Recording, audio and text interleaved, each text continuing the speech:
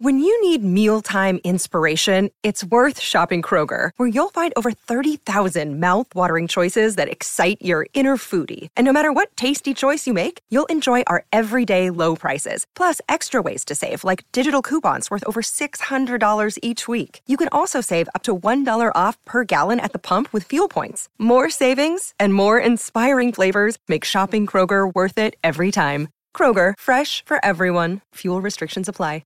Injured at work in a motor vehicle accident or had a fall in a public space? Speak to Your Claim Lawyers, a no-win, no-fee personal injury claims law firm that specialises in maximising compensation claims for injured people. Call 1-800-YOUR-CLAIM or yourclaimlawyers.com.au. Off the Bench with Paul Hazelby and Jimmy Williams. Good morning. Hope you're having a great weekend. No Paul Hazelby today. He is out, and in off the bench comes former West Coast Eagle. What a great player he was for the mighty blue and gold. Brad Shepherd. Good morning, Shep. Great to be here. Unfortunately, Hayes has got struck down by the virus. It's taken him long enough to get it, but it finally caught up with him. Yeah, a little bit of breaking news. Imagine the best DM breakout, the world's best rock breakers. Now, Shep, during the week, of course, the big story was Tom Stewart getting that 4-week suspension. Now, you've come out on radio, you've spoken about it previously, but for those that didn't hear what you had to say, you were under the impression, or you thought it was a little bit light. Yes, I did. I thought it was a little bit light for the 4 weeks, and the severity of what actually happened. He went past the contest. He tried to line up Dion Prestia. I know there's a bit of commentary around it. It's happened in a split second, but in that split second, the .39, which what his defence was, you know, you make a conscious decision to go through and to take out the opposing player, of which he collected him high as well. So I think the consequence, AFL has been really strong about trying to eliminate head knocks and head contact in the game today with the amount of rules they brought in. Yes, last year, if that incident did happen, it was 3 weeks, so they've extended it to 4 weeks. But I just think we've got to stamp it out of the game. The ball was there to be won, but he chose consciously to go past and to take Prestia out. We don't know, Dion, if he's going to be okay. Reports are from the Richmond Footy Club that he's in good moods and he'll probably play in a fortnight. But we don't know what his long-term health effects are from this hit. So I think 4 weeks is a little bit light on. I'd like to push it out to 6 weeks so we completely stamp it out of the game. Yeah, it was a horrible incident. 4 weeks for Tom Stewart. As you heard there, Brad Shepherd suggesting it should have been a little bit more. But there was plenty of other news from over east this week as well, Shep. Some rumours around the future of Luke Jackson. Now, your old club, they've got Nick Natanui. What a superstar he is. But do you expect West Coast to make a play for him? It sounds as if both the Eagles and the Dockers are in for a chance to recruit Jackson back to Perth. I think both teams, absolutely. Not only West Coast and Fremantle. I think every team in the AFL would be having a look at their list, how much money they've got in the salary cap for the next coming years, probably the next 5-10 years. Because if Luke Jackson is a possibility to get picked up through the trade period, then he is going to be an outstanding player for 10 years. He's only just scratching the surface of what he's like, what his talent can provide. He's a basketball background. He's only taken football seriously the last 2 or 3 years. And you can see his development from last year to this year. Gawn's been out and he's taken that number one ruck mantle and he's taken his game to a new level. So I think if West Coast can pull off this deal, I think it would be a great asset for the footy club and probably someone with Oscar Allen and Campbell Chester, who they already have, to build the club around. So, you know, if they can pick him up, it would be a huge coup for the footy club. We'll talk about your old club later, but some more news this week out of the Demons camp. Clayton Oliver re-signing until 2030. I couldn't believe this, Shep. Now, we spoke about it off air. That's a really long deal, and they've signed he and Petrarca, two superstar players. How much do you think this could affect the other players and the salaries and all that kind of thing? Yeah, I wouldn't know. Well, I wouldn't know what it'd feel like to get a 7-year deal as a back pocket plumber. I was a year in. Every year I'd be trying to negotiate a deal. But that's great for Clayton. The footy, he's only 24 years of age. I actually could not believe he's 24 years of age. What he's provided the Melbourne Footy Club in his infant early start of his career is been huge. He's a Brownlow favourite this year with the season he's having. He's a premiership player. And the 7 years, it's a bit of conjecture. Everyone's up in arms. Well, how can you sign up a player for 7 years?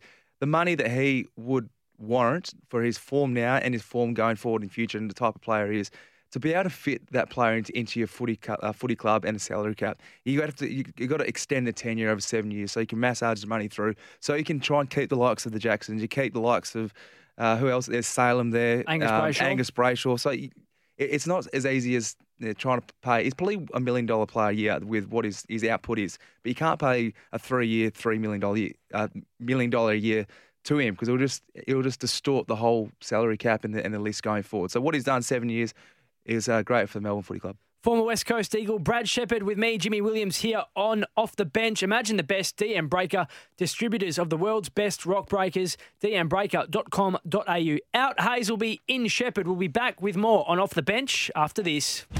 Off the Bench with Paul Hazelby and Jimmy Williams.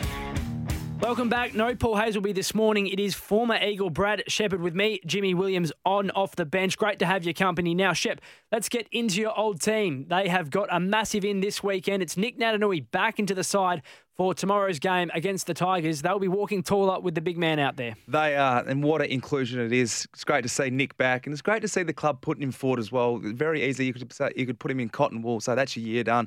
But he played a game in the Waffle last week, 80 minutes. He got through. He played really well. So he's going to be a huge influence against an informed Ivan Soldo and also Toby Nankervis, who is having another stellar career. Just quickly back on Nick Nat playing Waffle. Shep, that's not going to happen again, is it, in his career, the big fella? Well, it's good to see the West Coast actually learning from the mistakes. In the past, they just rush players back in and try and get their match fitness at AFL level, and it hasn't worked for them in the past. So now they've got a system and process in place where if you're coming back from a long-term injury, you have to play Waffle, whether it's for managed minutes or full game. Might be multiple games, and then you can be ready to go coming back in the AFL level. And we saw success last week when they could have brought back in a couple of players. We've got the Kellys back. You got the Nat Nui's came back this week. Dom Sheed came back the week before, and he came back and made a real impact straight away.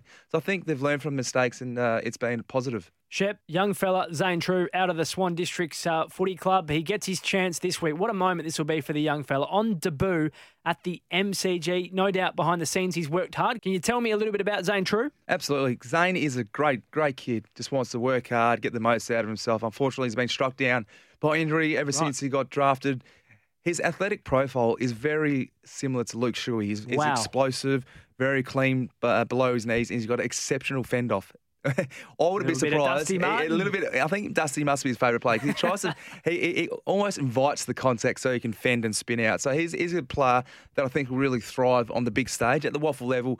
He plays well, but I think he's destined for bigger things than just Waffle footy. So I can't wait to see what he can do against the Tigers. Now, you predicted this last weekend. You thought that the Waffle Eagles would win. They did. You thought that the AFL Eagles would beat the Bombers. They did.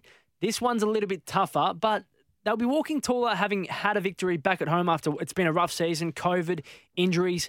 And the young players are starting to find some confidence. Rhett Bazzo, you were mentioning off there, is one player you've really liked the look of so far this year. I think the way Rhett's come in and really asserted himself in defence with McGovern out, he's taking one of the key forwards. So this week he's probably going to get the lineup of either Tom Lynch and or Jack Riewoldt, which is what a great opportunity for himself to learn against these key forwards. And I think he's holding up his end of the bargain. He's highly competitive. He loves the contest and he hates losing. And that's what they're the hallmarks to be a great defender. So I can't wait to see him be on the MCG and get to strutty stuff as well. Are you going to pick him? I think they're a smoky. Without JK, going forward, there's going to be a little bit uncertainty, not so Josh Kennedy reliant. They're going to have to change that a little bit dynamic. It's great to see Liam Ryan back in the fold with Willie Rioli. Last week they combined and kicked, I think, 6 or 7 between them.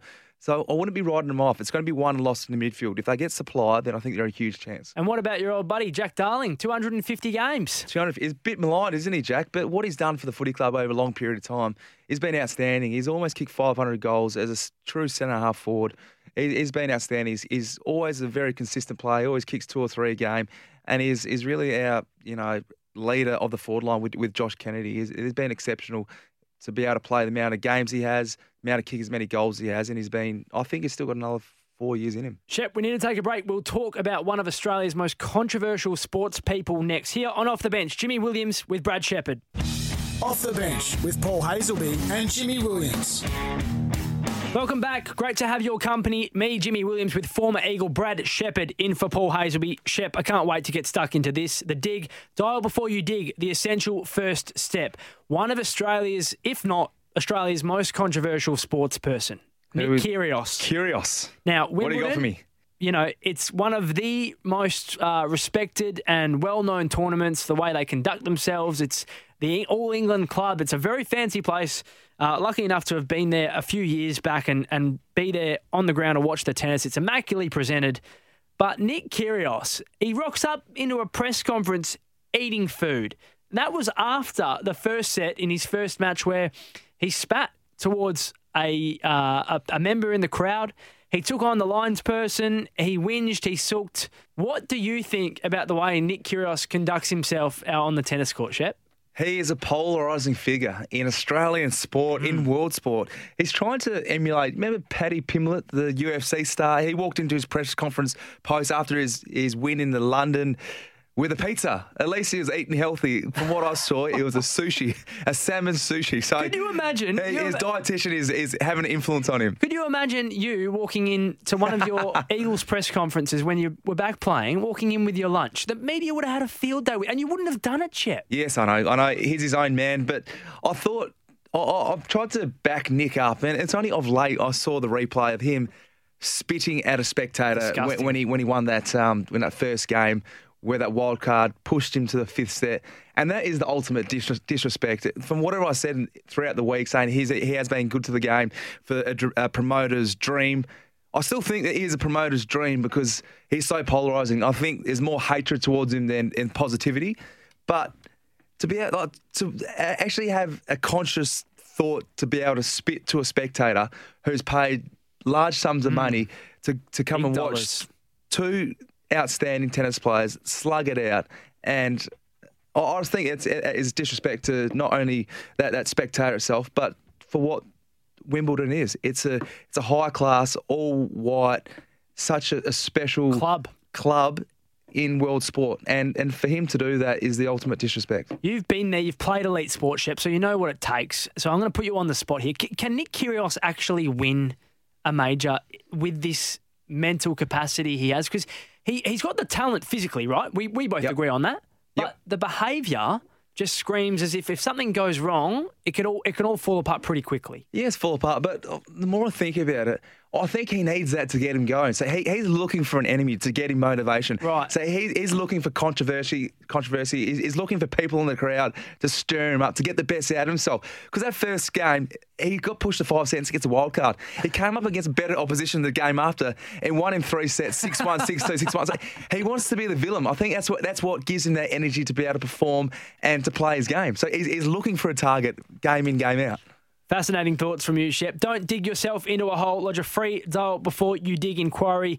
You can watch Nick Kyrgios over in Wimbledon. Let's hope he gets it all together for those tennis fans out there. We'll be back with more on Off the Bench after this. Off the Bench with Paul Hazelby and Jimmy Williams. Welcome back to Off the Bench. Me, Jimmy Williams, with former Eagle Brad Shepard. He's in Off the Bench for Paul Hazelby. Shep, let's get to the Dockers. Now, this is a team many out there are watching closely, following closely. They were in the top 4 prior to the round. They had a real bad loss against the Blues last weekend, and they come up against a team this weekend, Port Adelaide, who are really fighting for their place in the top 8 after a really poor start. This is going to be a really good game of footy. Absolutely. To me, this is the match of the round. Fremantle coming off a loss last week. Their midfield got touched up against Carlton, and coming against Port Adelaide. Don't remember, Port Adelaide were 0-5 to start the season. A lot of people wrote them off. I think they're 7-9 the next 9 games. So they're probably the most informed team in the competition. And to go along with that, they've got additions of Charlie Dixon, who's a couple of games back. Todd Marshall up forward. He's having probably his career best year. I think this is hallmarks to be one of an absolute belter of a game on Sunday afternoon. And I tell you, I think Fremantle will still get the chocolates, being a home game. Right. They don't lose too many games at home. Fifey had a bit of a stinker last week, but champions, you don't write champions off. So I think Fremantle will respond by dominating the midfield, and I think their forward line as well. They've got a lot of threats. Someone came to me this week, Shep, and they raised a pretty good point about David Mundy and Nat Fyfe being in the same midfield together. Now, do you think that should happen, or do you think they should leave it up to the young fellas in Sarong, Brayshaw, Brodie? Is there space to play both Fyfe and Mundy at the same centre bounce?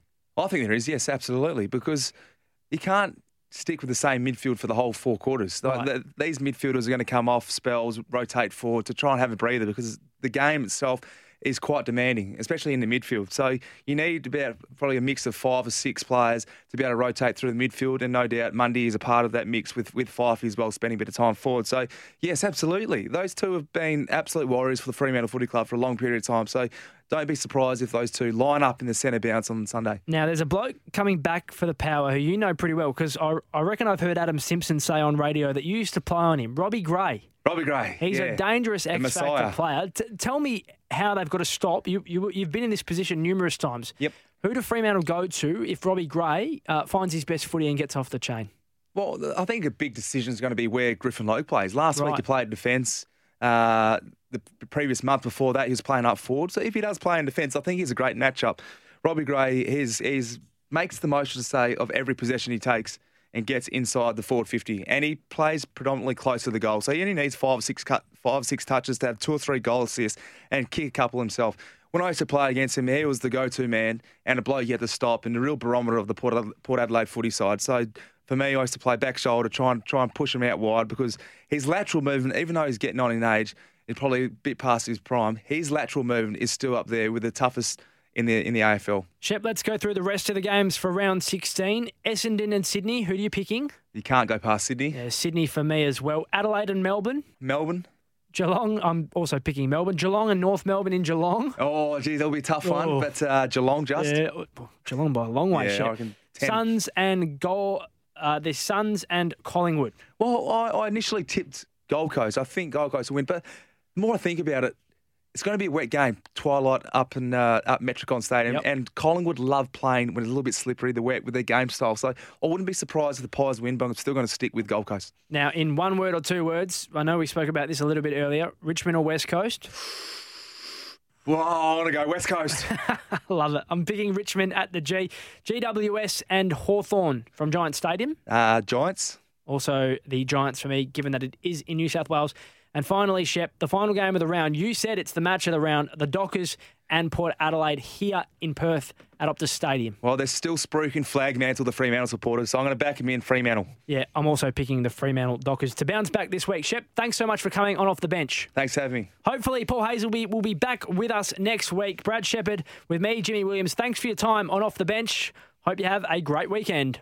Want to witness the world's biggest football game? Head to iCanWin.com.au, predict Australia's score with a crystal ball, and it could be you and a friend at the FIFA World Cup Qatar 2022 semi-finals, all thanks to McDonald's. Maccas, together and loving it. TNCs apply.